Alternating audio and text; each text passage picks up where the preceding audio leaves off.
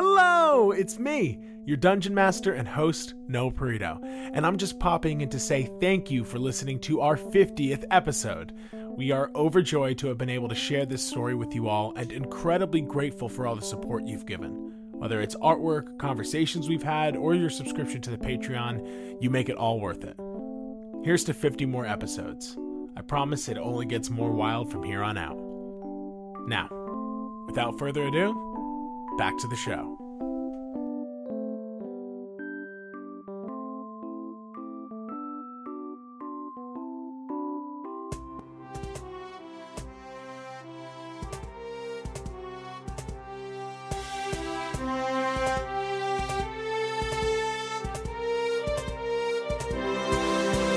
Hello, and welcome back to Try Not to Die. I'm your DM, your deviant matron, Noah Perito, and I'm here with our lone hero, Lisa Condemi, aka Gorgonzola, aka Brie Cameron, barely alive. You said it was cheesy, and you gave us a double dose of dairy, my friend. I love it. I love it. I have no hit points. We are strong energy into this arc and weak body into this arc. And we miss you, Ashley. And we miss you desperately, Ashley, who will eventually join us again in this story. If our hero can try not to die, that is. Imagine I die and you do the rest of it just with like, Ashley. I guess it's just me and Ash, right? Like, I really miss getting to work on Try Not to Die. Wow. I'm like, okay, so we just have to keep playing Ash until you get like reincarnation as a spell, and then we can try and bring Zola back. But until then, we're shut out of luck. Well, you know, I can't delay any longer. I'm too excited. Neither can I. Let us recap. We've delayed enough. We have delayed enough delays. Let's recap. Last time, we found our heroes divided. Brigid and Smite far south of the capital city of Aurelia on a small island in the Lago de Basso, the one Brigid had started her journey from. No time to waste, Brigid turned her attention to finding the strange elderly woman who had snuck through the portal they used, discovering her near the edge of the island they stood on. After trying to thorn whip her closer, the woman was revealed to be none other than Archmage Flay Chantress, who infiltrated their escape to gather information on who they were and where they were going. The mage flexed her power, both arcane and political for Brigid and those gathered, her pink gem seemingly enchanting all non-Fae around her, including Smite. Though she tried to impose her will upon Brigid, the Keeper held strong, insisting the jungle was not hers to give. When Flay threatened to take it with iron and lightning, she was stopped by High Priestess Cardamon Wildspice, who sent the Archmage packing, refusing to negotiate. Once she left, Brigid broke down to her mother, explaining the situation and her drastic need to return so she could help Zola. Unfortunately, her mother was not prepared for such a journey, and the people Brigid had brought were in desperate need of medical attention, so they were forced to stay. Instead, sending a message to Marfin telling him to help Zola before leaving for Eldergreen Haven to heal up and warn the people of the jungles. Back in the Underdark, Zola was brought to the brink by black tentacles and a choking cloud around her, trapped beside the draconic form of NP with no obvious means of escape.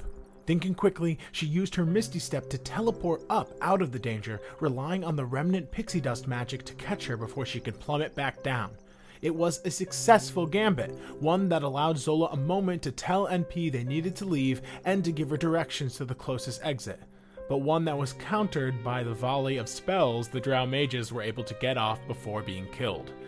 While unconscious, Zola found herself once again in the temple of her dreams from a week or so back, wandering the timeless halls, calling out to Mystra, the fallen god of magic.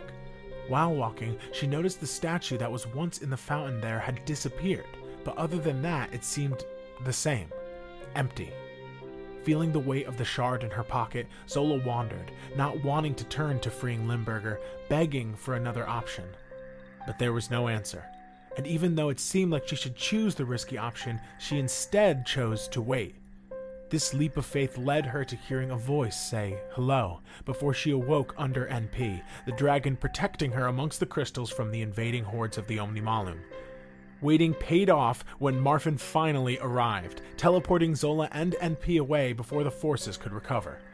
Back in the jungles, Brigid and the crowd of refugees followed High Priestess Cardamon Wildspice to Eldergreen Haven, an ancient temple where many of the people of the forest gather and live. Brigid's father, Blue, an orcish man, greeted them all, and after explaining what was happening to him and the gathering forest folk, the group was taken by a Furbolg druid named Magnolia to the healing wing of the building. Though the air was tense, the fact that they survived gave hope to a future free of the dangers of the Empire. And that's where we are right now. Except we're not there. We're back in the capital. Zola, you feel your stomach leap into your throat as the colors blend and then begin to settle. You sort of land into reality and immediately hear the sound of wood crashing and glass cracking as NP's massive draconic form just suddenly thrusts nearby objects away from you, sending them crashing into each other. You are no longer in the socket. You are in the lovely abode of Marfin. Furniture broken and scattered nearby, the most of it remains intact. The beautiful back room styled with gold and red, Roman/classical aesthetics of the capital, warm light from the crackling fire that is ever burning in the fireplace. NP groans, blood spilling from the multiple wounds she sustained on the stone floors. You are technically at 0 HP. You're kind of dipping in and out of consciousness. But you see Marfin stands unscathed, grimacing at the mess.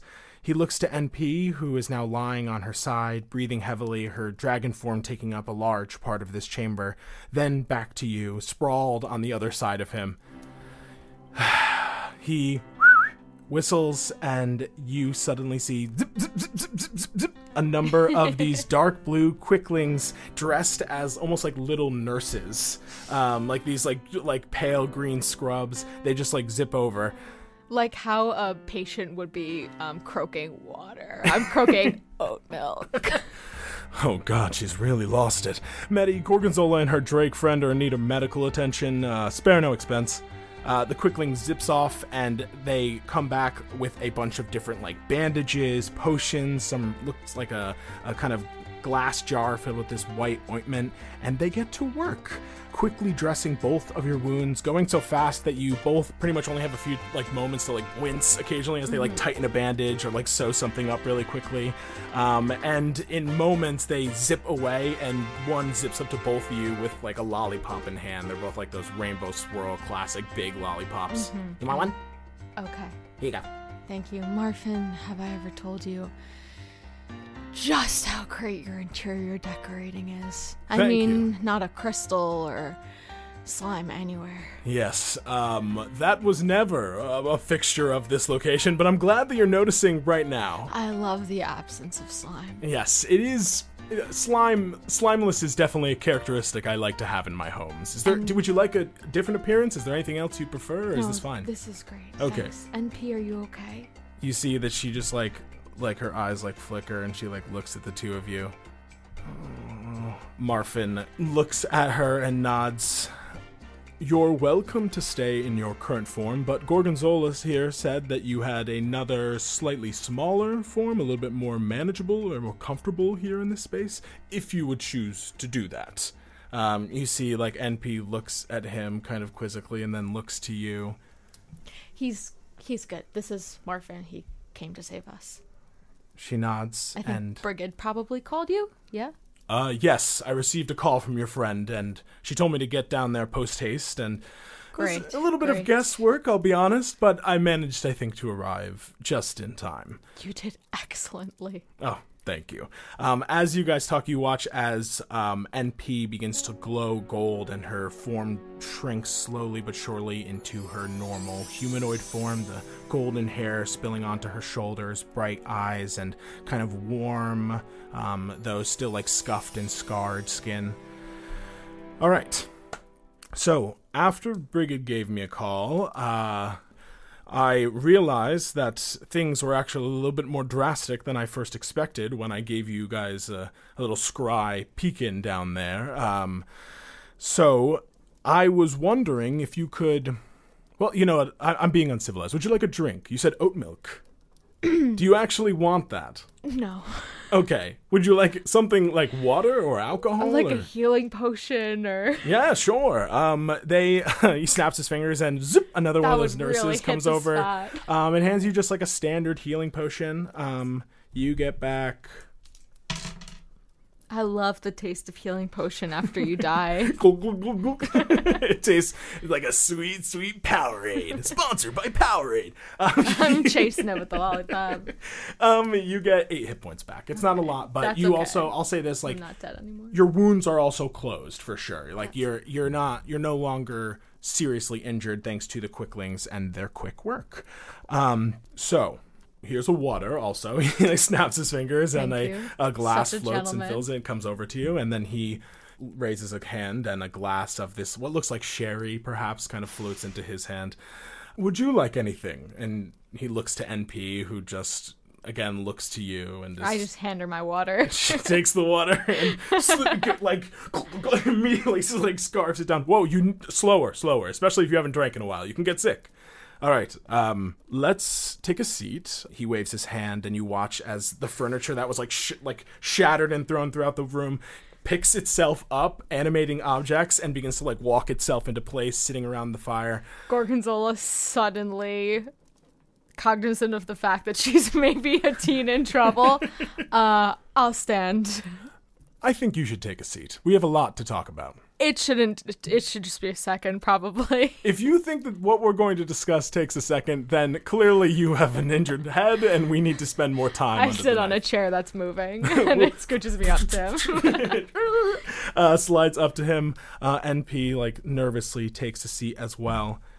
Last time you filled me in, I could tell you were a bit nervous about being fully forthright with me, which, good, understandable, always question authority and always be, wary of those who are prying into your information. But Gorgonzola finishes. Old people. Oh, right. Yes, okay. Sure. Old people for sure. A lot of old people. Adults, am I right?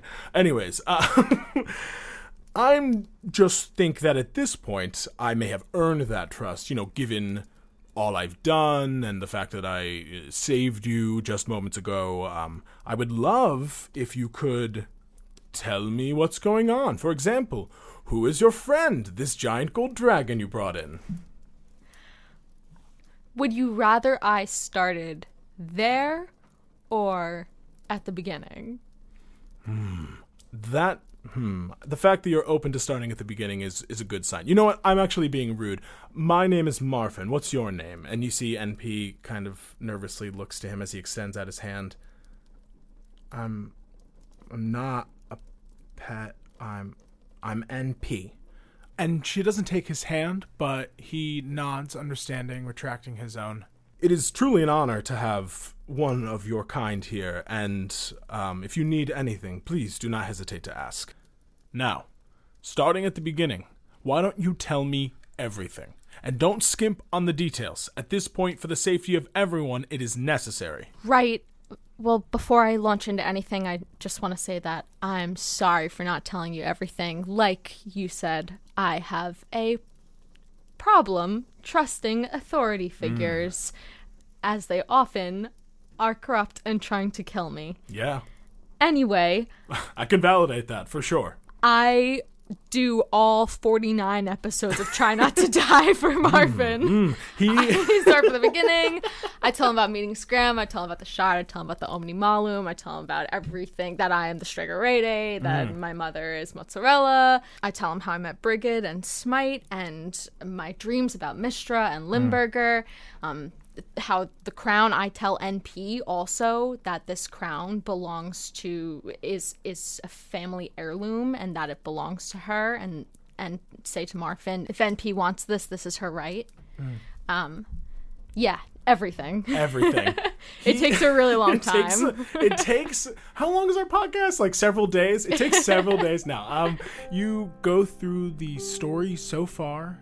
Marfin sits through it all, nodding, occasionally chiming in about how this sounds like it would be really great audio drama if you ever decided to release it. It's comedic. It's dramatic. It's queer. It makes got you everything. think about the universe. Big questions, small questions. Chaos, control. Yeah, there's a lot great to it. characters. You, one of them. You honor me. So you retell everything. You talk about Scram, the fact that he's a wild magic sorcerer, and the shard and everything. You talk about all your dreams. Unfazed, he watches you closely as you talk about your journey to the capital, the dreams, and everything in between. He nods as you inform him of all that you learned when you were in the socket, the fact that the war was completely a farce, the fact that their leader is this strange aberration, this sphere with multiple eye stalks. Do you pass over any of the documents you may have acquired or anything? I'm realizing now that I should have had my to-do list open. I think that Gorgonzola would have thought to call Brigid and Smite before all of this. Yeah, if you want. What would you like to say to Brigid and Smite? All right, I'm halfway through telling them everything, and I go, oh shit, I should fucking call my friends. Oh, yes. Do you need to borrow a stone? Sure, 1 sec. You give him a call. What would you like to say? I call Smite. I say, safe with Marfin and NP. Where are you, Brigid, and the others? Holy shit, it's good to hear from you. I thought you were gonna be dead. I'm in a tree temple? Brigid's okay. Wow, that's a lot. Which tree temple? The one in our city? That one? The one with the big tree where Moss lives?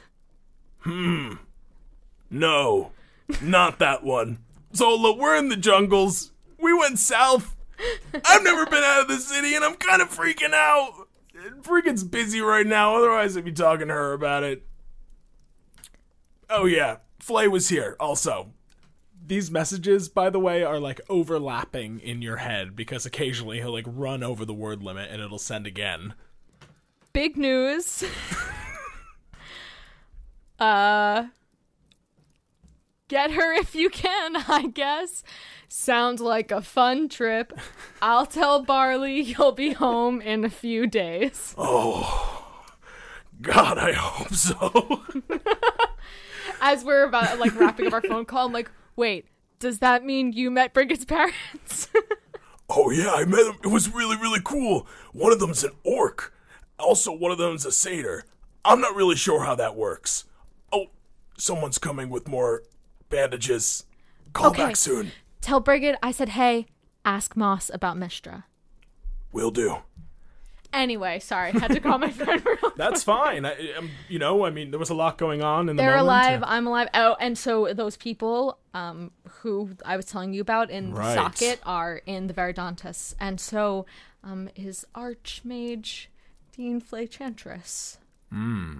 So, Troubling. You know her? I'm familiar, yes. All right.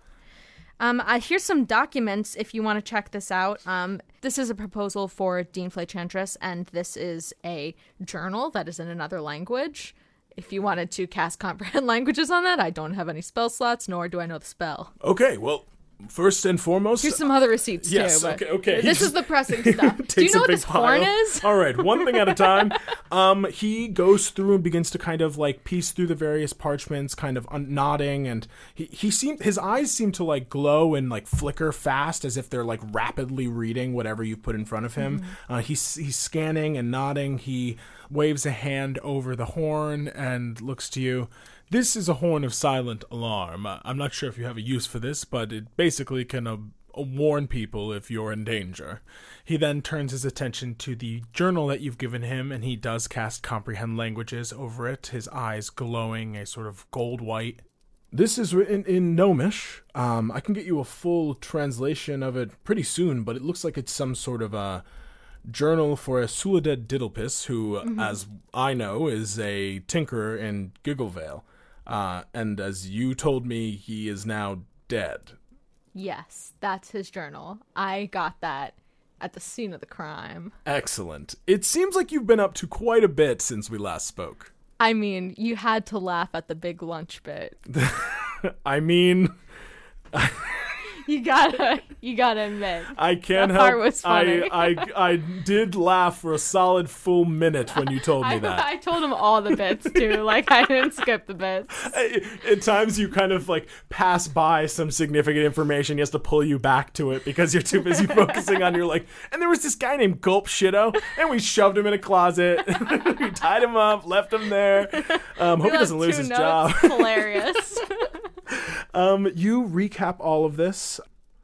Let's get a look at the big picture. He snaps his fingers and papers all around the room, some like tucked into books, others piled on his desk, ones you've showed him just shoot up into the air and like swirl around you for a moment before settling into a sort of cylinder of information. You're kind of reminding me of Smite right now.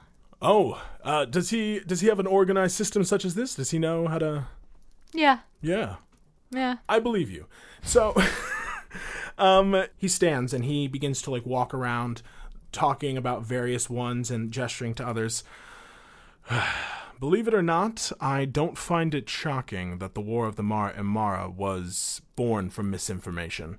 You got that vibe? Yeah, it's honestly been the Aurelian Empire's main method of rule, so it tracks that it was born from such a shameful means. Mm-hmm. I haven't had my shop here long, but it was clear when I arrived that the Emperor was a dumbass and the Empire was hastily formed, cobbled together through various means, likely a fusion of agreed-upon benefits, a little bit of blackmail, and for those who live in peril, a deal made out of necessity.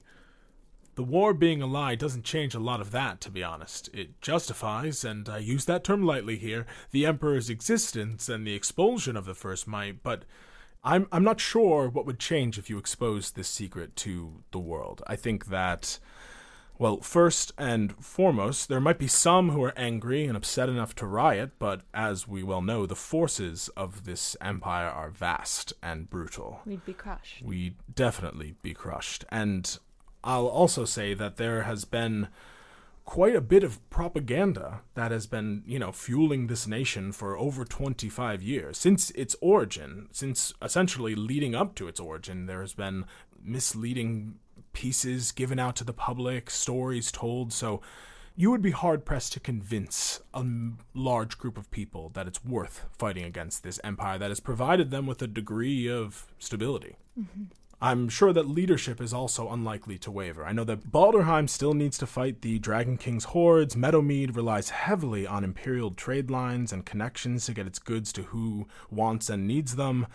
I'm not sure exactly what Gigglevale, Paddlewick, Tamamello, and Risenwell get out of it, but clearly whatever ties them in has got them bound to the system pretty tight. They're at least getting some kind of, funding on Gigglevale's part. Yes, for sure. Definitely. I know that they are in need of material, and I know that the Meramite Mountains are rich in terms of gold and other types of precious metals. And he flicks his wrist. You see some of the documents move away. Some of them move forward that are Aurelian and Omni Malum based. Mm-hmm.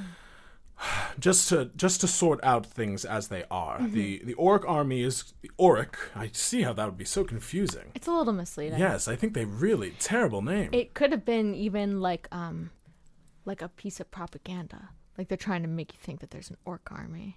Wow, that would... They're trying to lay down... They're really confusing their own citizens. Yeah. They're really trying to lay down some serious doubt. Conspiracy Corner. Sounds familiar. The reality is that we know that the Auric army is going to be heading north, as well as cutting around the city in a sort of grand parade to head south. They'll probably scale the Meramite Mountains, walk the isthmus to the jungle of the Veridontis. They don't have the crown, which we obviously have, and we know who it should belong to. However, I don't really take much comfort in that.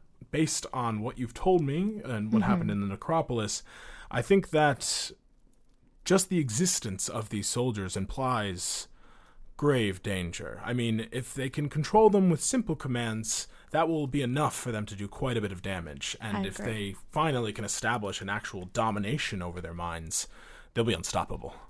So I'm thinking that he looks to NP with a sad smile. This actually transitions well to kind of talking about NP. I think that working out the crown will work us into the shard and the dreams that you've been having. Mm-hmm. It is a great honor to have you in my home. Few have met or seen a gold dragon, and to think there is one with me now fills my old heart with quite a bit of joy. I'm sorry to say that you are, as far as I know, the last of your kind. And you see NP is kind of, this whole time has been just overwhelmed, watching the two of you, but finally now that Marfin is, settled on her and is, speaking directly to her about her people in a way. You see that slowly but surely, like, shock is fading and a sort of sadness is settling in. Marvin, do you have a window you can open in here? Yes, I can certainly conjure one. He snaps his fingers and you see one slides open, and it looks like you're looking out onto a pleasant field. The temperature does drop a little bit as the wind kind of flows in, and you see NP looks out to it, a little bit shocked, and the sadness momentarily paused by a brief look of joy, kind of has never seen something so mystical and whimsical, and she turns back to Marfin, and that sadness sort of returns. Before you, I knew of one other. A very powerful caster named Alethea. She was the ruler of the Draconic Order long, long ago, and this crown that Zola and I keep referring to was hers, crafted to allow her to focus her magic. Marfin looks at her, and you see... give me an insight check, actually. Okay. It's been a while. Let's roll some dice. Let's roll. Why not? I'm super good at insight, so... 4. 4. It doesn't take a lot to show that he's looking at NP with... definitely with interest. Like, he shifted from a more like, I'm so sorry for your loss, to a kind of like, what's your deal kind of look. But you're not really sure to what degree he's thinking or like what it might be actually focusing on. Alethea and other known gold dragons fell during the First Dragon Wars, and those were fought during the Malediction, which was 2,000 or so years ago. It's a bit surprising to see someone like you, NP, here, alive. At this time, and also at your age. You look very young. NP, was there any way for you to sense time passing? Maybe like the recharging of the runes or like the growing of the plants? Do you know maybe how long you were there? It's okay if not. A long time. I was a little kid when I came. They brought me in, showed me to her, and you know that she refers to Paragon. And then I was put in the room. I was really little. I don't really remember anything before that, and it's kind of hard to remember any of that time. And you can, even without an insight check, you can tell that it's less of a hard to remember in the memory isn't there way, more of a hard to remember in a so painful I do not want to look at that right now kind of way. That's okay. A long time. Marfin nods. It's not polite to guess someone's age, so I won't make any assumptions, but you do look rather young, which is surprising, given that if you were to be born, well, I suppose an egg could lie dormant until conditions were right, but... Yeah, maybe they had it under some kind of stasis. Yeah, it's very magical. possible. I mean, as I have seen, things can be frozen and unfrozen. Yes, as you've talked about with the dreams. I do want to touch upon that, but first, you see he snaps his fingers and he conjures the crown. A beautiful, albeit simple, gold circlet with an open slot in the front, which you had correctly assumed would be good for a gem. NP's eyes, once anxious and sad, are now transfixed on this object, a subtle obsession growing within them. Marfin gestures to the front of it. This spot right here was where she probably kept the crown jewel of your kind, a garnet known as the Evoker Stone. I don't know much about it. In fact, a lot of information both from that time and regarding dragons and the magic that they were able to master is gone. It's either lost in time or hidden in the annals of some secret library or something. I don't know. But whether or not Alethea is your mother, NP, which would be pretty heavy to find out right now, so sorry about dropping that. This crown is certainly yours. I do not feel right to carry on to it, and I'm sure that Zola might say the same. Yeah, but NP, I don't want to assume that you want to have any active part in this. It's yours if you want it. I don't want to bring any danger to you, and I'm scared that if you go off on your own, if you wanted to part ways with me, which you can, or not, if you want to come with me, but if you go alone, I'm scared that someone else is going to come for that crown. I don't ever want you to be unsafe. I don't want to be unsafe. I don't want people to be unsafe around me, though. Marfin looks down at the crown and smiles a little bit. I certainly don't want to bestow this upon either of you if you feel like it will bring attention to you. And, of course, it was safer in a pocket dimension than it is being out in the open, but they don't necessarily know where it is, so they can't scry on it or know, because they can only scry on either a person or a location, and since they don't know who's got it, so. But it is up to you, NP. If you would like, you are free to leave and go your way and do what you'd like to do with your life. You're welcome to join Zola on her travels. You're welcome to, if you feel uncomfortable with taking on such an artifact, you're also welcome to stay here with me. I'm trying to get into using magic to heal people and help people in a way that allows them to go on to feel more stable and live happier lives. And if you feel like you need a bit of time before you take on such a mantle or set off once again, I am certainly here. I have a small cabin you could probably stay at. Actually, that reminds me of something. Me too. The other thing that we were talking about. Well, NP, take a little think for a moment. NP, why don't you just hold on to the crown for a second, see how you feel?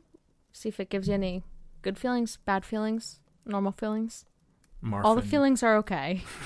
Marfin gestures out with the crown to her, and she pauses for a moment, her eyes still kind of transfixed on it before she slowly takes it. She doesn't put it on. But you can see, like, the moment she's got it in her hands, the world fades around her. She's just, like, lost in it. Almost as if she's, like... You can't see if someone's having a vision, but it's as if she's definitely transported somewhere in her own mind. All right, that'll probably keep her busy for a moment. At least a couple minutes. At least. All right. So, okay. How's Trek doing? So they're not staying at the cabin anymore. Okay. I may have... you were very honest with me, so it's time for me to be honest with you. I may have misled you slightly on how things might have went. I said I kind of took care of it, / it was handled, or something along those lines. I don't quite remember. You're stalling. Yes. I usually stall. I am. I'm doing the thing you do, which is stalling. I'm trying not to, but I am. You should really be the adult in this situation. Yes. It's honestly because, okay, fine. I'll just say it. A day ago, I planned to visit with them to see how they were feeling and to see if they needed anything. I'm still working on the kind of magic that would be useful in this... I'm calling it therapy. And I canonically invented therapy. That's amazing of you. Thank you. I'm trying to kind of fuse calm emotions and modify memory, a way to, like, access the mind without fully, damaging it or bringing up anything too painful. Right. So this wasn't going to be a full, real session, so to speak, just to check in. They still hadn't eaten or drank anything since they came back, so I figured I'd bring them a little something to give us maybe a solid base to work off of. Went through the Waldtor door and to my cottage, but when I arrived, they were gone. I was looking for them when I noticed movement back on the path. They had snuck past me somehow and managed to enter through the door before I could stop them. I was able to follow before they shut me out, thank goodness. I would hate to burn a spell trying to fly all the way back home not to find them. Yeah, that sounds terrible. Yes, but They escaped. Nearly killed 3 of my best employees on their way out. They took some weaponry, they took some potions, and Okay. most frustratingly, they took one of the amulets of proof against detection and location. So, I am not able to scry on them. Ah. Yes. So, the only thing they left was this. And he produces the red feather that you had left next to Trick's chair. Okay, so this definitely triggered something. Trick is in a very delicate state, and I'm not really sure if they're ever going to be the same, but they're certainly out in the world trying to do something with it. I'm just a teen. I know. I don't know what to do. I know. I can't find him. I know. I don't know where she would even want to go. I know. Listen, I understand that you are so young. It is not fair that this was thrust upon you. But I hate to say this as well, but it wasn't fair for Trick to die. And we've given them a second chance, and it's our responsibility to do something with that. I'm more than happy to share that responsibility with you. I know that you are, one, very new to this world in comparison to myself, and probably even to Trick, but part of becoming an adult is taking responsibility for the kind of things we've done in the world, and... I know. Yes. I'm trying. I'll find them. Or they'll find me, actually, probably. I kind of think that might be the case. They only seem to respond when you were there. Every other time I've been able to kind of check in, they were pretty out of it. So I wouldn't doubt that you'll see them again. And if you do, call me. I'll come and I'll get them. Okay, I will. Thanks, Marfin. I'm sorry that this has been thrust upon you, but I know that you can handle it. I know that based on the incredible 49 chapters you just told me of an incredible story, I have faith that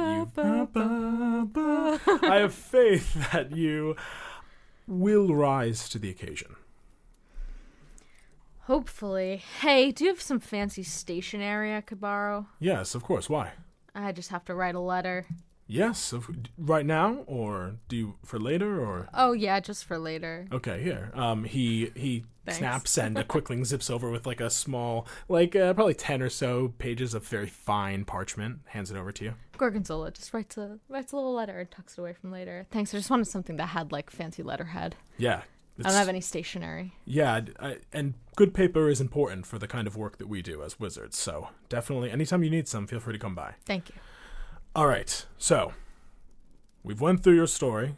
It was fascinating. We've talked to your friend about the crown, and you guys looked to Peek NP, who over. is still just like staring at it. Can I go over to her? Yeah, you definitely can.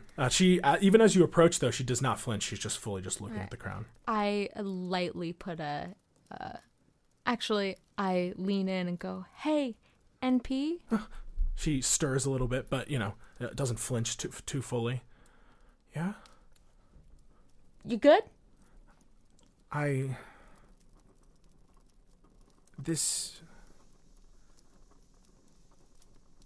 never felt like anything's belonged to me.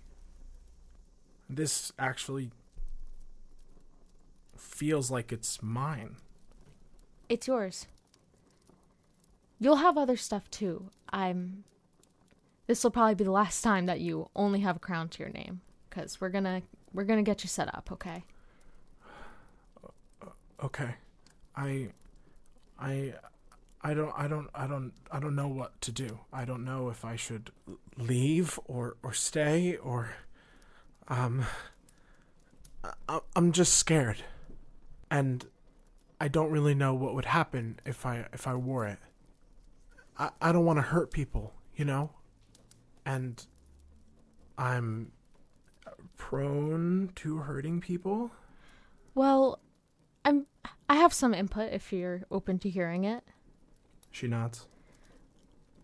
It's up to you what you do, but you maybe shouldn't be alone. I always get into trouble when I'm alone.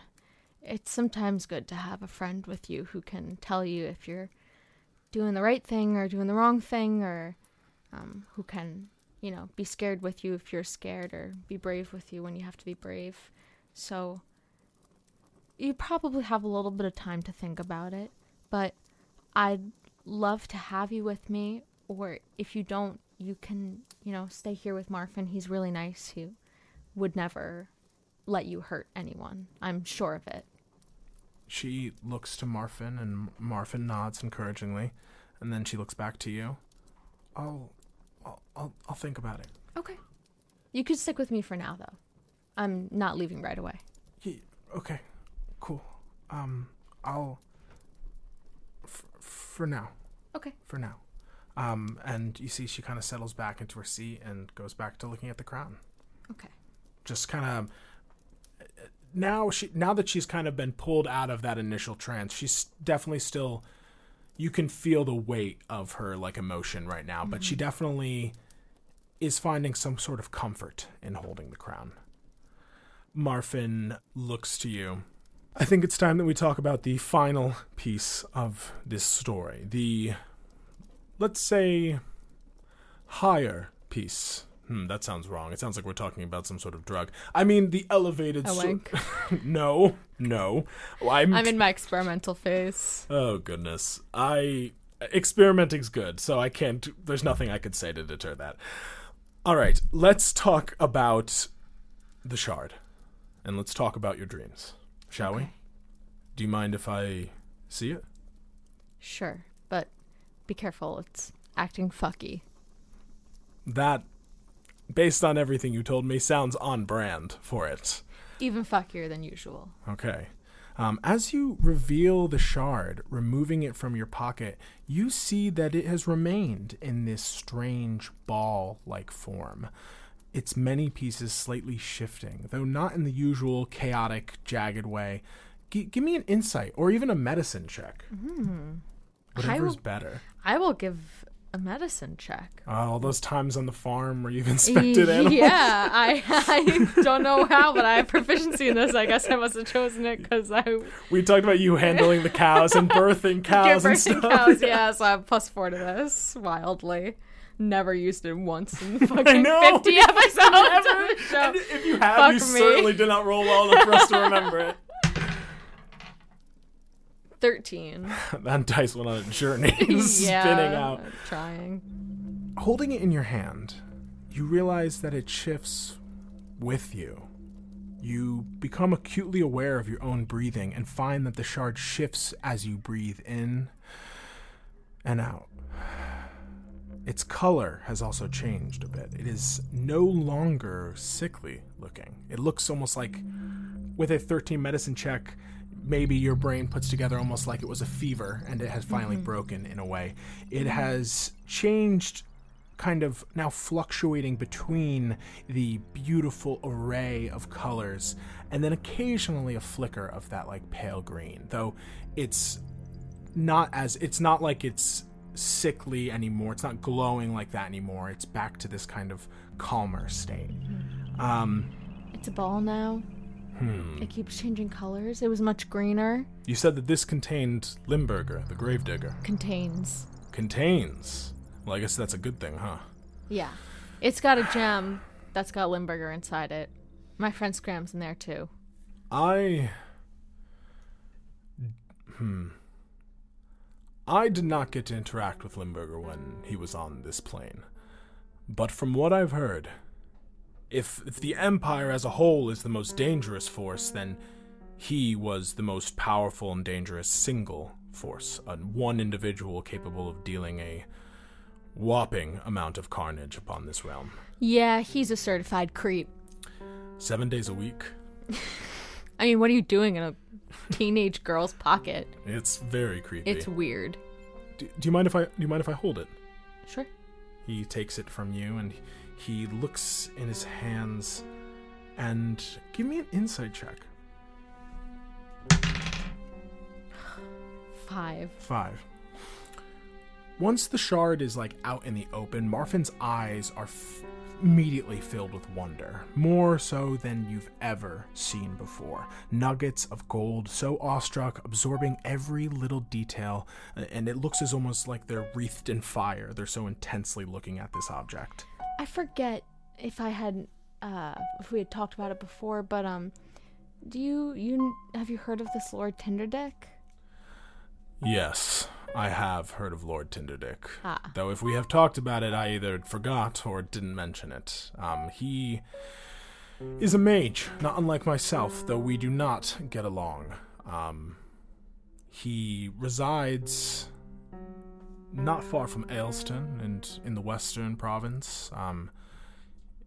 He came into this, you said. You said that your friend Scram took it from him. Yeah, I wanted to ask, do you think he could make something like this, or did he find it? Is he smart enough? Can you make something like this? I don't know. He begins to cast something that you recognize as almost like a variation of the Identify spell. There's a flash, but the spell fizzles. And you watch as his face kind of shifts from that, like, intense interest to almost a confused sadness. Almost like the face of someone who's trying to remember something. And he looks out towards that window, just kind of looking out into the vastness beyond it. I don't know of anyone who can create something like this. I don't think that Lord Tinderdick made this. I think that he found it, or it came into his possession by means of, maybe perhaps he had someone out in the field go get it for him. But however he got it, it is good that he does not have it, for sure. I think it's old. I don't know. Corellin said that there was something... Corellin? The god of the elves? I forgot really that Brigid spoke with him. Good lord, so much happened in this podcast. He said that the last time he had seen something like the shard, the malediction happened, but it's a little unclear on if he meant the last time he saw the shard, the malediction happened, or if it was just like another powerful magical item. I'm not sure. I have been alive for a long time. A very long time. So long, in fact, I myself don't remember how long. So long that I don't even realize when gaps in my mind have occurred. And right now I'm getting the strangest sense of that, what's that elvish phrase? Deja vu. It feels like this is, as you honestly said with Corellin, like this has happened before, but I'm not able to remember it. When I tried to identify it, I just got static, which is not how it works. If, let's say, you identify something that's not magical, it'll just be like, you've identified a rock, so I don't really... When was the last time, or have you ever met Lord Tinderdick? Like, did you guys have any kind of professional working mage relationship? In the sense that all mages do have some sort of relationship, You've yes. Exchanged, like, theoretical letters, or, like, you met in person? We've gone into a few spats. I believe that we both have a deep interest, and at least on my side, a deep love of magic, but I think that he seeks it and uses it for purposes that are unsavory, I would say. I think that he... For one thing, he's very secretive. I have only met him on a few occasions, and they've basically been at us arriving at an artifact that we both wanted to recover and having a few disagreements about it. But... Do you think it's possible that you were maybe trying to get this artifact and he tampered with your memory?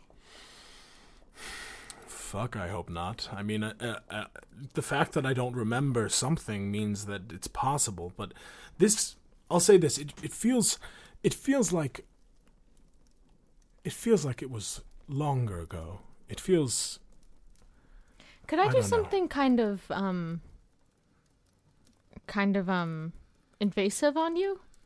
A strange way of framing it, but... Could I cast Dispel Magic on you? Yes, I suppose that would be fine. Hold on. He takes off a few rings and stuff. Whip my sword out from behind my back whoa. and slam it into the wall. wall behind his head, A blast. covering him in the blue light. The magic explodes outward. Give me a check with using your intelligence modifier. Okay. Could I argue that this would be a medicine check as well? That I'm trying to dispel on his mind? As much as that is a very good method of arguing, because it's the dispel magic specific effect. Like you're doing the intelligence check to see if you can pass the spell, which is higher than 3rd level. Okay. It seems. No worries. 18. The wave of dispelling energy unravels the weave around, and you watch as it washes over him, and he just, he winces his eyes a little bit because he didn't know if you were going to try and cut his head off or something with that. But when it fades, he squints, focuses. Nothing. Nah, that's was okay. worth a try. Probably I'm only sorry like a that- level 3 or something. I'm not really sure what. Few have ever bested me. I hate to sound so cocky, but it's true. I don't remember getting into an encounter with a mage and losing, but it's also possible that I don't remember because of, say, a use of modify memory, which I myself know. So I don't know. Well. Interesting. Right. I look suspiciously at him. He puts his head in his hands for a moment, like rubs his eyes. It's like when your dad's having memory problems and you're like, okay, write a note. Start writing things down instead of just assuming they're going to be there. I put a post-it note on like one of his statue's heads that just says shard. That'll be helpful. So you later. don't forget, yeah. Yeah. Because I'm worried when I leave, you'll forget this Wow. conversation. Okay. You're already having trouble with all 49 chapters. I understand. Okay. he accepts the valid burns. Teen Rising. So, okay. I don't have any information on it. I don't know what it is. Based on what you've told me, it's clearly a magical object that can produce a variety of effects, though I'm not really sure what its origin is or what it is besides, as you've said, a wild shard. Mm-hmm. The fact that it contains Limburger and your friend is concerning. And as he says that, you see NP, looks up from her crown. I heard him. Who? Before we left, before the surge or whatever that was, I heard him inside. Limburger? He had a scary voice. Mm-hmm. Total creep. Total creep. It sounded like, when we were down there saving the people, I heard his disgust and anger. And when we were in the streets, he seemed happy that you were killing. And when the surge happened, he sounded scared. He sounded like he didn't know what was happening. And she looks at the shard in Marfin's hands. I don't hear him now. That's strange. Because I kind of thought that maybe the surge had something to do with him, but maybe it was actually something happening to him. Well, based on what you told me about what you were dealing with down there, it seems like there was a lot of powerful magic going on. Mm-hmm. And based on the fact that, and I was paying attention, several objects of high power were pulled inside and, the shard itself reacted to such like that. It's possible that it just surged because there was so much feedback. Feedback, like atmospheric energy. Right. And glitching, indeed. And now that we're actually settling on it, the leader of the Omnimalum, this paragon that you spoke of. Freaky tentacle. Yes. Creature. She sounds like a beholder, which is a type of aberration. Beholder? I barely know her. I'm sure that one's never been told. Very I have good. to cope with comedy. Yes, I think we all do at this point. A beholder has such a powerful effect on reality that it in and of itself can create that kind of atmospheric magic, that kind of disturbance in the area. I've heard rumors that they can essentially create items from nowhere. They can... Beef patties. Right, the beef patties and the trinkets you found, their presence can cause strange environmental conditions, like say the slime you found on the walls. Slime, indeed. And I believe that the feeling that you had that they were watching you while you were down there might be in effect as well, a sort of paranoia that is infectious. And I think that the shard reacted to all of that. I think being in the presence of that and then the use of that powerful teleportation magic from Moss means that it was bound. Just got too juiced up. It got too juiced up. You just juiced it and... Maybe I juiced Limburger right out. You know, that's Or wishful thinking for sure, and perhaps you're right. Perhaps he is in essence gone, lost to this wild shard within it, but it's hard to say. I trust you with it, but I think that we need to learn more about it before you leave the city. Okay. And I think that there is perhaps a way to do that. I'm interested. After I sleep. Right. Definitely. You guys, even though I've healed you up a little bit, you guys, I'll be honest, look absolutely I'm so terrible. pale. I'm like a seafoam green. Do you want any food or anything? Do you like anything but a beef patty? Yeah, definitely not a beef patty. What are your favorite meals? Barley's dumplings, but I'll wait to eat those. I think I would just eat a salad now. Wow. Things must be low for you. All right. He snaps and goes, Chefy! And Blue Quickling zips in and has a wonderfully, like, a chopped salad. Like, it's so many different ingredients. It looks no very salad hearty. for NP. NP would like mac and cheese. NP would like a filet mignon and a lobster dinner and a brownie sundae and a glass of red wine. NP Whatever you want, NP. Are these food items? Or like chicken nuggets? I don't know any of the chicken nuggets. I kind of get. You were the chicken tenders that you said you were. Let's get some chicken tenders. Yeah. I want to know what those are. Ketchup. And Chefy nods and zips away, and in moments zips back with a platter of mac and cheese, chicken in various sizes and frying methods. Don't go too fast, but you're gonna want to try at least a bite of everything here. She nods, just her eyes almost as wide as when she saw the crowd. And Chefy begins to put out a few plates and kind of plate things up, and you watch as NP curiously picks up a nugget and tosses it in her mouth, and then is like, and face forward into it and immediately starts gobbling. Again, that was not what Zola was saying, but I think that if we tried to stop you, it might be dangerous for our hands. She deserves this. Yeah. Listen, if she gets sick, she's here. She's in a safe place to do it. You can magic it away. I can definitely magic it away. I mean... Sorry about your office, by the way. Just smashed so many things. It's truly okay. Honestly, this is just one of many appearances of it, and I'll make do once you guys either go and take a rest or... whenever you leave. But back to this whole scenario, back to the dreams, back to Mystra.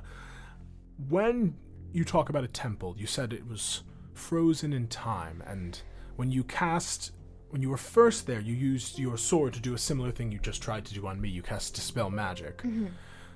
I know a little bit about time, and it sounds like because you disrupted the temporal flow there, that's why the statue vanished. Mm-hmm. Because you dispelled whatever magical effect was in place, keeping it in a sort of stasis.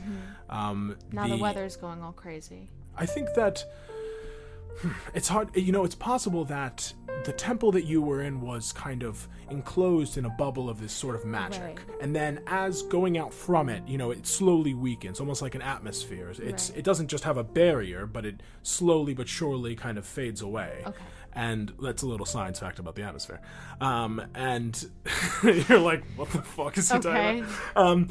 And so it's possible that I almost died, so again, just keeping it simple. You're right. You know what? Okay.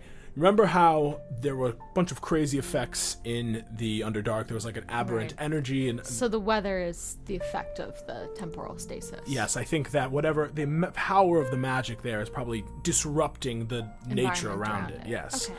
So this temple, this shard, and Mystra, it is information that has been lost for quite some time. I mean, certainly the Shard, but definitely Mystra. I've told you before that I've heard of her, but in truth, it strangely feels a bit like when I look at this Shard, as if You can't remember. I can't remember.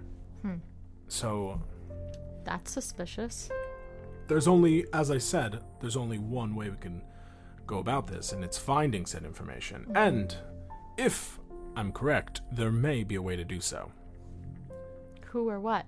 Legend has it there is a library within the Erudite study. One that was utilized by the mages of Leoniel before they were wiped out during the Day of the Bloody Sun. Granted, I arrived here after that, so I've never seen it myself.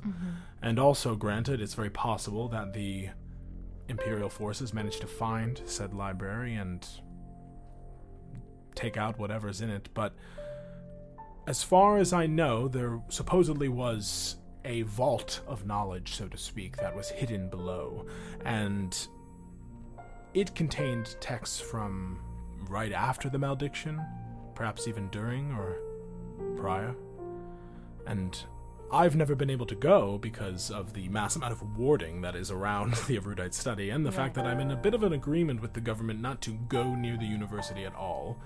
So I can't confirm that it exists, but I have a suspicion that the information you seek would be there. I would imagine it probably has everything from the Shard to Mystra to maybe even information about NP. Well, I do have a student ID. I will say my expulsion is potentially pending, given my current feud with the dean of the institution.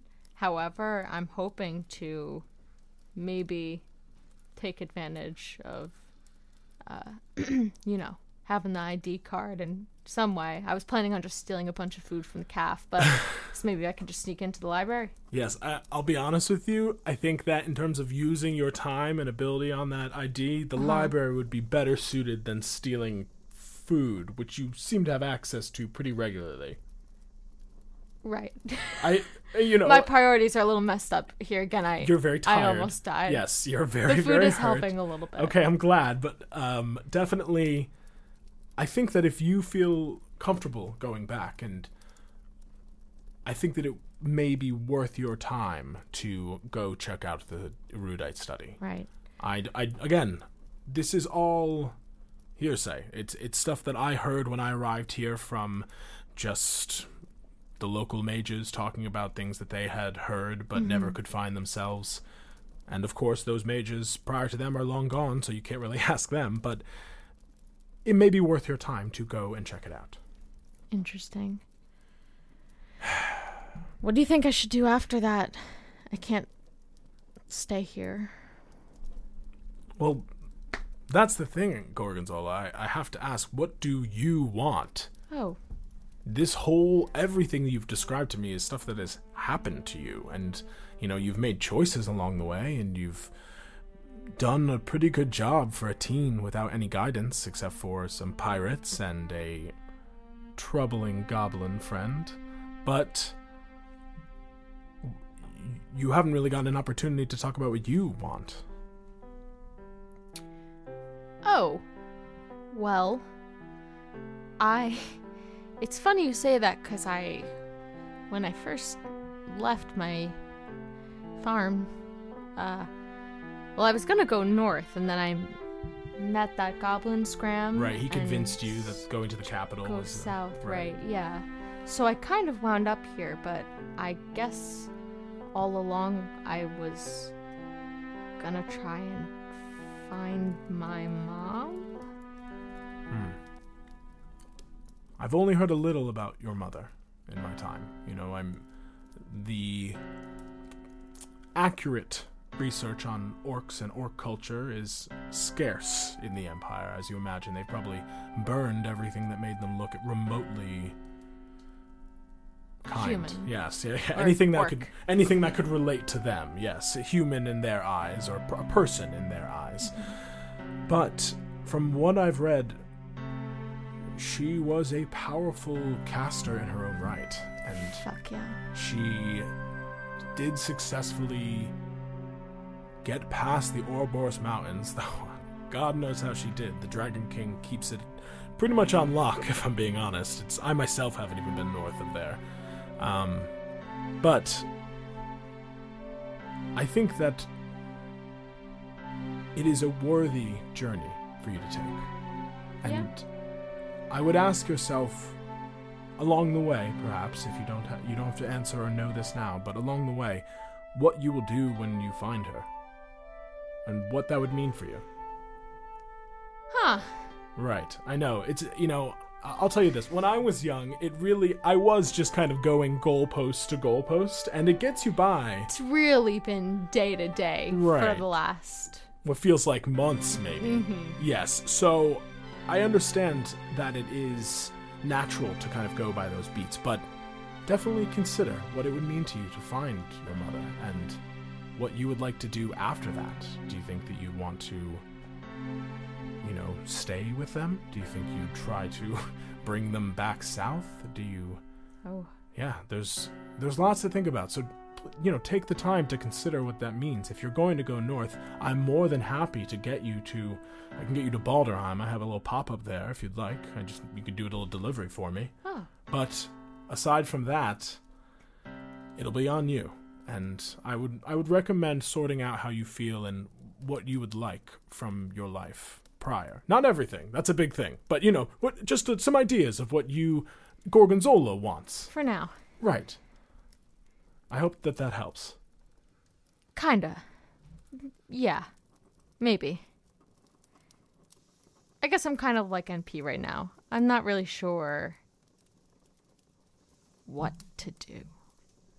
Both of you are brilliant. And he's like looking at NP, scarfing down food. Brilliant, majestic beings. You're always welcome to ask for my advice. I'm more than happy to be whatever sort of mentor I can be for you. Ultimately, it will be your choice, but it is okay that you don't know right now, so long as you know that the question is worth asking. Okay. This was a good talk. Right. He looks at the shard one more time, and this... If you find out what it is, I'll please give you a ring. let me know. And give me an insight check. 2. 2. Ugh, so close to the 20. Just a very intense look on Marfin's face as he looks at you. Okay, He I ta- will. He takes a sip of the sherry that he was drinking and kind of pins it in space as you've seen him do before. Every once in a while, Zola, I swear I can hear the universe's clock ticking. And it drives me fucking crazy. That's a crazy thing to say. Well, at least I'm never late because of it. Huh. We need to start understanding the various strings here, and we need to understand how they connect and what it all means. And I think that starting at the Erudite Study is a good place, and then from there I can give you transport to wherever you need to go. Okay. And if you're welcome to, and same to you, NP, who she looks up from a handful of just not even no silverware, just a handful of mac and cheese that just smeared across her face. Both of you are welcome to stay here, if you have nowhere else to go. That is, and I'm sorry that this has fallen on to both of you. That's okay. I've met some pretty cool people. I'm glad. I'm talking about MP. She's pretty cool. Looks over. She tears off the cork of a bottle of wine and chews on it and then spits it out, not realizing it's not food, and then just starts chugging the bottle. Whoa, well, you know what? You've been through a lot. That's fine. We're gonna have to find some cures for poison and disease after this. All right. This was a lot. There's a lot to think about, and everything you've told me, I'm going to try and do my own independent research of to, verify and bring more to light. But for now, I think that your best bet is to find this supposed vault of information, and if you can, take everything and bring it back here. Will do. Excellent. All right. I got to get back to work. It's early morning and the Charcuterie Festival is in full swing right now, so I should go attend. It is? It is indeed. They are here in full. The vast majority of the ships arrived yesterday, and the streets of the Gold Mine District are packed. Good to know. I have to go look for someone too. NP, are you good to stay here for a little bit? Finishes the bottle and tosses it across the room. Whoa! Whoa! Whoa! Mm-hmm. Okay. Mm-hmm. I'm gonna get her and leaves. some water. You rise, you take the shard back from Marfin, put it in your pocket, and you head back out. You emerge to the packed front of House Chamber of Marfin's magnificent magical menagerie, with not only the people of the city, but the many folks from all over the Mar and Mara. Humans from the various farming regions, halflings from Meadowmead, dwarves sweating from the drastically different temperatures of the capital. They're all gathered in this store, quick to purchase anything that can only be bought here in the best magic shop in the city. Quicklings zip about, helping customers as they navigate the many floors and many shelves, but you ignore them, moving down the main carpet, up the stairs, and out the front doors into the Bullion Bazaar. I am turning into Larry Dilbert. Roll a d20 for me. Okay. 2. 2. Again. You twist the ring of illusion, and your form flickers. And as it does, you turn not into Larry Dilbert, but into Tataria. As the ring, for some reason, just responds differently, like, weirdly. That's weird. Maybe I didn't drink enough, and my fingers are kind of fat from the salt, so it's fitting weird. That must be it. Anyway. You walk out the door. You look like a dwarf, though, again, as we have described many times, you loom much higher than a dwarf. And you walk out into the streets of the Gold Mine District. Outside, you see the sky is overcast. It's not ideal for the festival, but honestly appropriate given the last 72 hours of your life. Somehow the entire bazaar, these many tents under that stone platform structure similar to the L'Arc de Triomphe, held up by large pillars, it is even more packed. There are literally, it looks like the streets have been completely closed down, and you're standing as you enter out. It's like you walked into a crowded rock concert and you're trying to get to the front of the stage. Like, it's just a wall of people that you immediately have to start, like, kind of pushing through to navigate. There are tents from all over, and you see that many of them bear, like, sigils from various places. You know, you've got, like, the barley of Meadowmead. You see, like, some people, like, serving ale from there, and products like kind of jewelry and stuff like that. Weaponry being sold from, like, some dwarven tents that bear the symbols of Balderheim. What are you looking for? I am pushing through people, looking for the signature flag of Paddlewick going, has anyone seen a cheese stand? Has anyone seen Parmigiani's cheese stand? Give me a perception check. Okay. 13. 13. You're looking around, you're cramming through the crowd. It's, again, because of your form, like, you're nudging people at the height of which your head would be, so people think that you're almost, like, headbutting your way through the crowd a little bit. And you, like, push through, you're, like, wandering around. You don't see any tents labeled with Paddlewick. And as you say that, a young man walks by. Didn't you hear? The city of Paddlewick has been locked down. Apparently that Lord Craven Eaglebottom had a fucking meltdown, and he tried to rebel against the Empire. It's all in the paper, and he points over to a familiar-looking newsboy with a large stack of Golden Gazette newspapers. Oh, I did not hear. It's all in there in the paper if you want to check it out. It's pretty wild stuff. Yeah. What an idiot trying to rebel against our glorious Emperor. For sure. All right, you're giving me a weird vibe, and I gotta go. Enjoy the festival.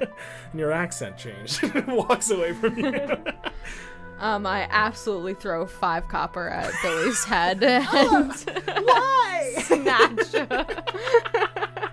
You grab a paper and rip it open to take a look. You find a number of articles in here that are of interest to you. The first is about, of course, the announcement, the Auric army. It looks like it was a huge success, and the people are overjoyed to see They love it. a new force emerging that is not only going to ensure victory, but is going to do so sparing the lives of their children, their, the men, women, and otherwise who have entered into the army and have been essentially been throwing their bodies at the problems that the Empire has created. They are relieved to hear that there is an unstoppable force that will be able to just finish the job for them. How convenient.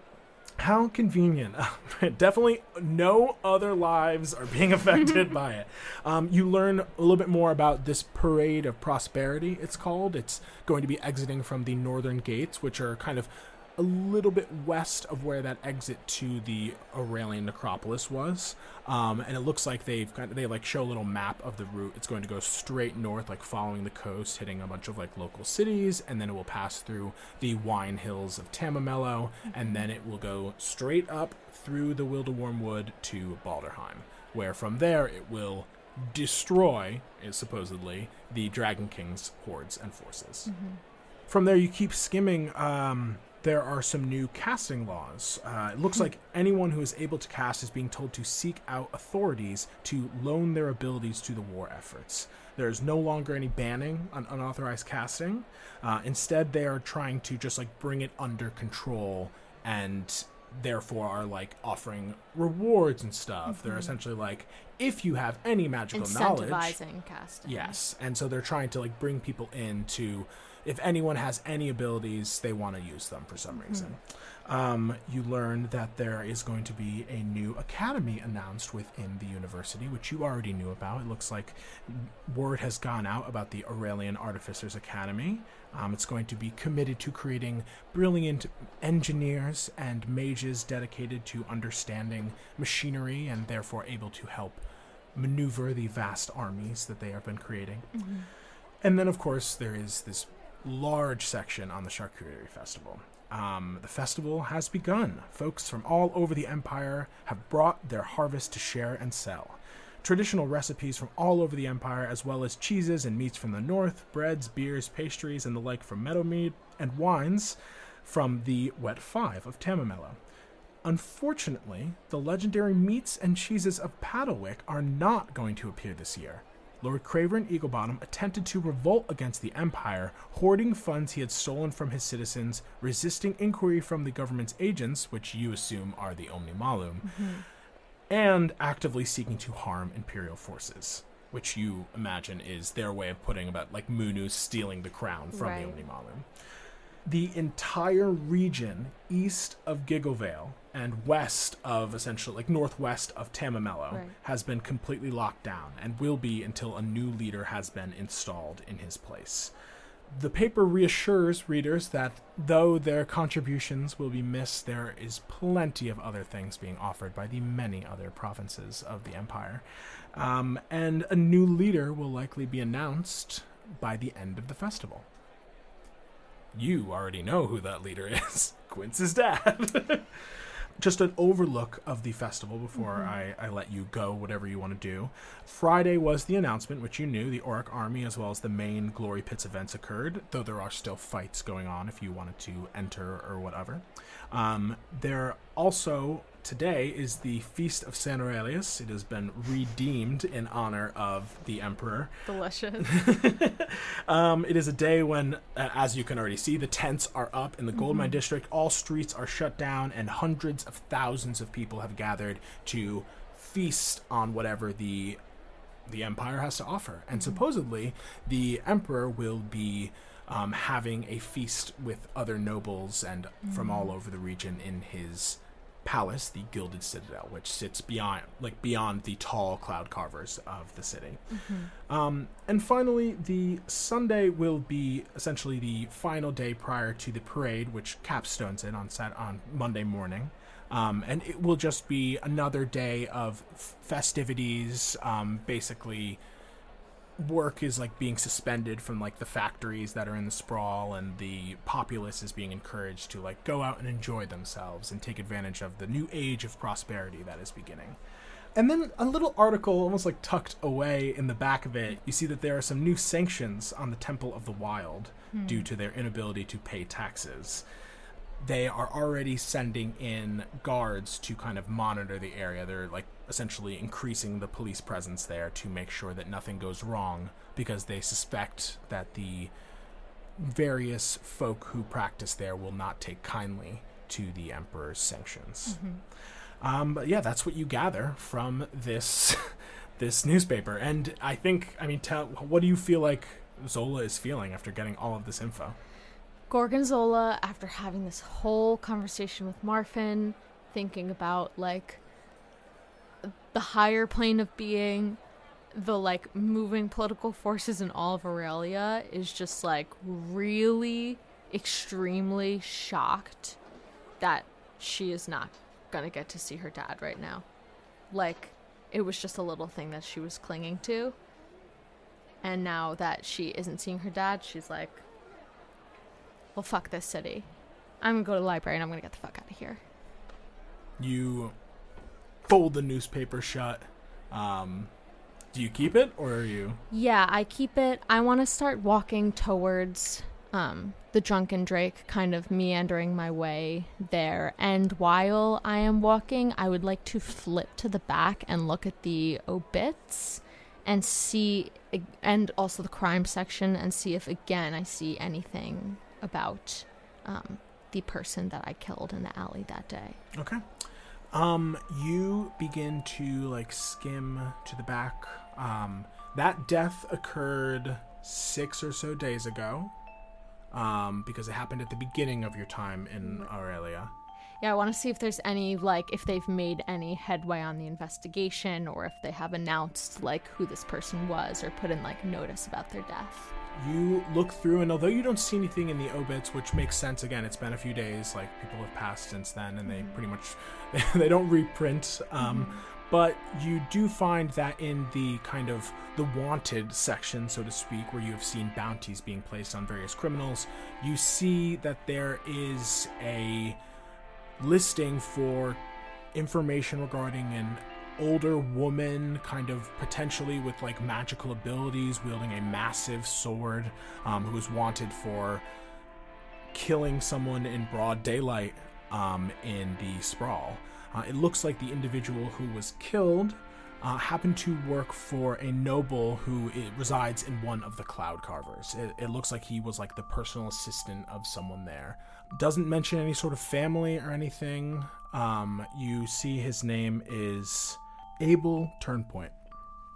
And it looks like he was himself a, like, resident of the city, probably moved there, and has been working for, like, this wealthy noble who lives in a Cloud Carver. Basically, it doesn't look like a lot of focus is being drawn to it. As, like, terrible as a crime as it was, it seems like it was in the eyes of the Emperor, exactly, a death in the city, and someone who the government considers insignificant enough that they're like, I mean, it's bad and the police are on it, but in terms of, like, things we need the populace to know, we don't have a reason to suspect there's someone we could pin it on. Yeah. So until we get info about who did it, for now it's just like a wanted if you see this kind of woman. And they give a vague description. It does kind of seem like they're like, has animalistic features or something like that, but they didn't get a good enough read on the individual before it all went down. Okay. You do know that you can essentially inquire more about these kind of things by going to, like, a guard tower, you know, like the people actually heading to essentially a precinct, so to speak, to kind of speak with people who might be investigating the case. Right. Okay. And you said you wanted to go to the Drunken Drake. Are you walking there, or are you going to take the train? Yeah, I'm walking. I'm meandering back. Okay. It takes you some time, and it's overcast, but you do feel the light shift from morning to midday to eventually kind of afternoon-ish, as you slowly but surely walk out of the gold mine, past the various other districts, into the sprawl. People are, despite the weather, are living it up. It looks like the city is in full celebration mode. Nothing's, like, locked down or anything. Nothing seems locked down. There are lots of guards. There's, like, a heavy presence of the Golden Fist, but it looks like no more than you would expect for, like, the kind of situation it is. occasionally as you walk, you hear people excitedly talking about like the orc army and, you know, the kind of exciting things that the Emperor is getting up to. It seems like the world continues to move on as you continue your journey. And eventually you do find your way to the Drunken Drake. You find yourself walking the worn streets of the sprawl, the familiar smell of delicious street food with the occasional whiff of trash from the lack of government services to pick it up. There are lots of working class folk walking, you know, probably home from work, though you imagine maybe some are starting late shifts. And though you didn't spend a lot of time here, there's a bit of relief as you begin to turn the corner and recognize the area you're in. It is almost like home in a way. You see that the hole-in-the-wall restaurant that is the Drunken Drake is still closed. There looks to be some sort of beige white bed sheet over the inside of the windows. The lights are off. The sign is still up. You know, the golden, like the golden little dragon on the little symbol that says the Drunken Drake. But it doesn't look like, you know, anything's going on there, and which is obviously for Barley not great given the charcuterie festival around it. Yeah, I try and slip in the front door if it's open. Okay, you like try the door and it is locked. But like as you like struggle with it a little bit, you like hear some footsteps come up. Who's there? It's Sola. Peeking out from behind the bedsheet, you see a familiar face, though not who you were expecting. You see a half-orc man, the one who attempted to mug you on the subway, who you said he could find help at the Drunken Drake. He looks at you and he, like immediately like shocked to see you, and he struggles and unlocks the door really quickly and opens it. Hi. Hi. Is Barley here? Yeah. Come on in. I'm Okay. sorry. I didn't get to introduce myself last time we met. I'm Gorgonzola. I live here. I'm Manchengo. I grew up here. Cool. And he leads you inside, and you walk into the familiar Drunken Drake. And it looks like, for the most part, it's pretty repaired. There's like some new boards kind of put in where the old ones were smashed. There's definitely a few like seams on various pieces of furniture and stuff where the mending cantrip has been used to kind of seal things together once again. But it looks like the bar is almost up and ready to be reopened, though Barley definitely is keeping it closed for the time being just to be safe. It is completely empty. You don't see Barley yet. You see in the back booth, you know, where that one time Kittle and Crystal were hanging out, and Jerry, of course. You see that there is a small half-orc girl who looks a lot like Manchengo. Must be his daughter of sorts.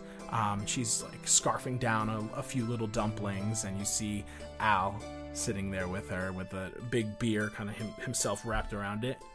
Well, look who it is. I turn into not Tataria anymore. As you enter, No, it's someone different now. Oh wait, that's weird.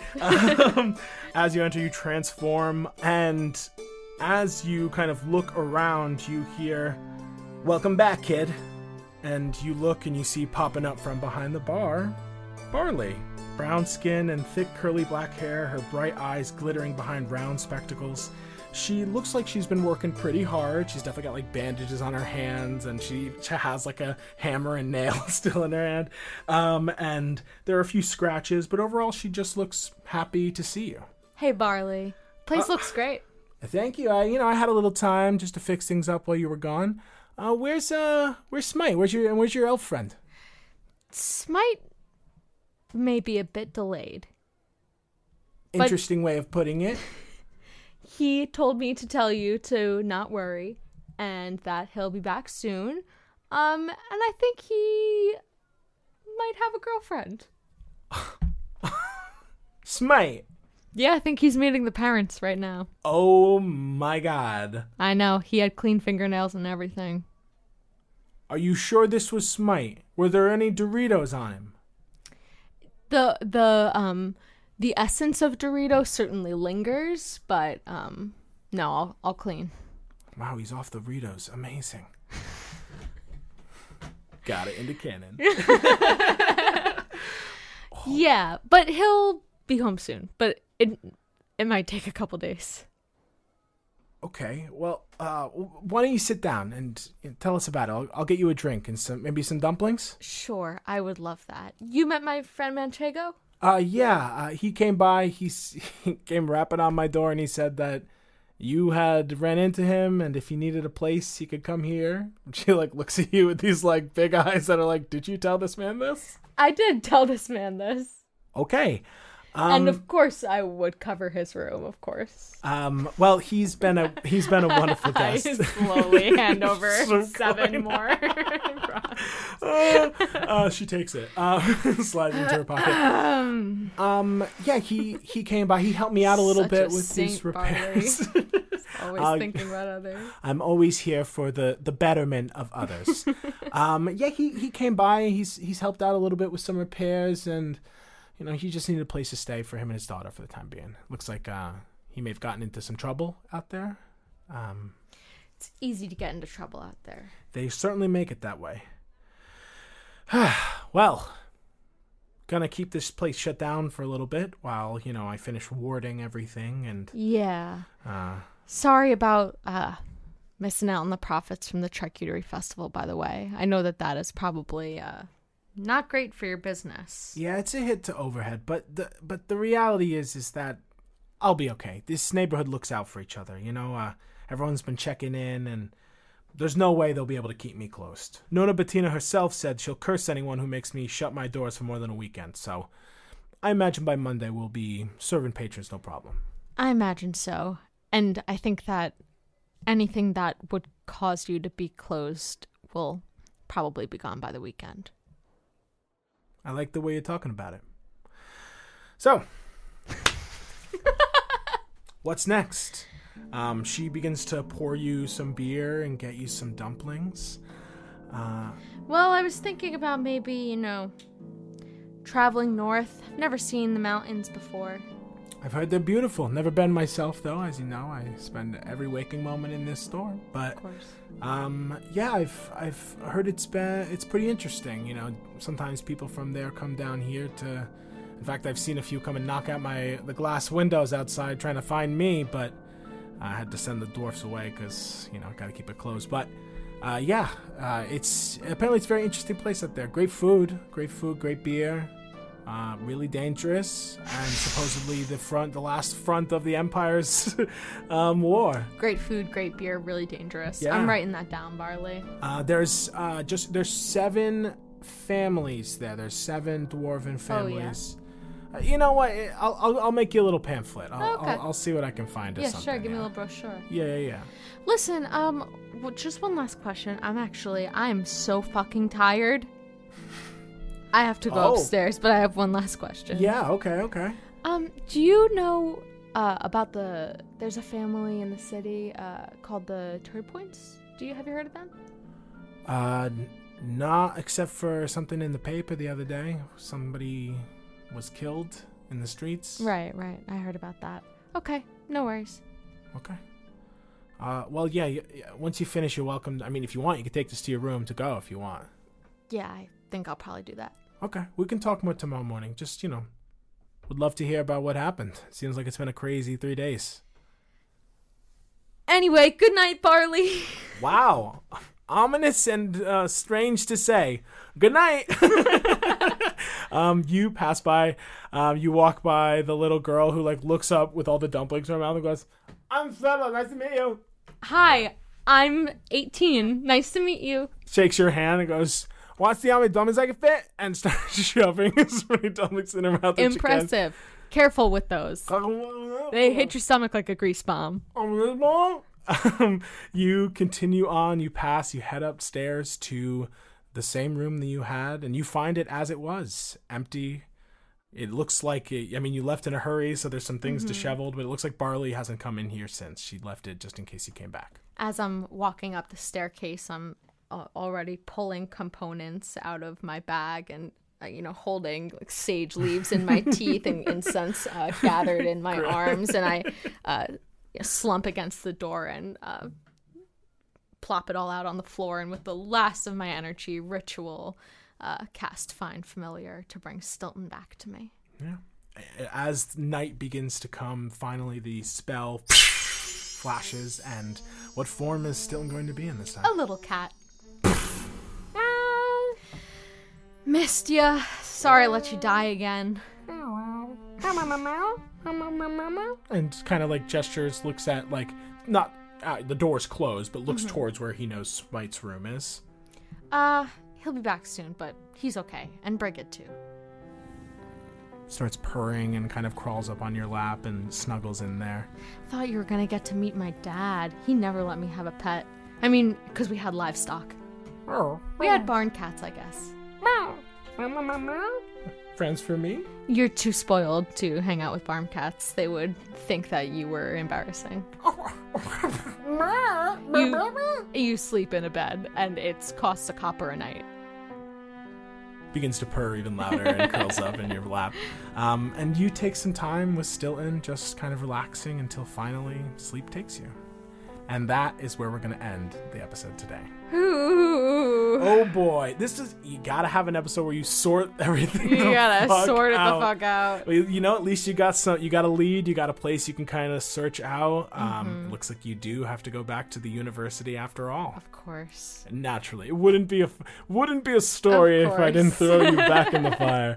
Well, thank you so much for listening to this episode of Try Not to Die. If you would like to be, special thanks to our Eldritch patrons, and if you would like to become one of them, you should go to our Patreon, patreon.com/TryNotToDiePod. Do it. Any other plugs, Lise? I'm plugging the page. I'm trying to get to the musical episode, y'all. We are close, gang. We are real close. We are ready. Noah and I have never been more prepared. The Evan Hansen movie came out, and I thought whatever I do will be better than this. Yeah, 100%. The critics raked that movie across the coals, and in all the bylines said, at least there's still something to look forward to if Try Not to Die can make musical, their goal. yeah, make their stretch Patreon goal. Yeah, so wordy bylines. Wordy bylines for sure. But hey, you gotta listen to them. So check out our Patreon. We got a lot of amazing content up there. Some really cool stuff coming out pretty soon, and of course the musical episode on the horizon. Thank you once again for listening, and until next time, try not to die. All hail our Eldritch patrons! Especially Anita, Ashley, Becca B, Colleen, Eclair, Alana, Emily, Jacob, James, Kate, May, Morgan, Nat, Nicola, Page, Roni, Sahara, and of course, our producer Patty, Patrick Brandstetter, and producer Daddies, Becca Mount and Rose Evelyn Campbell. We thank you for these podcasting powers and promise to raise hell in your names. Till next time, try not to die.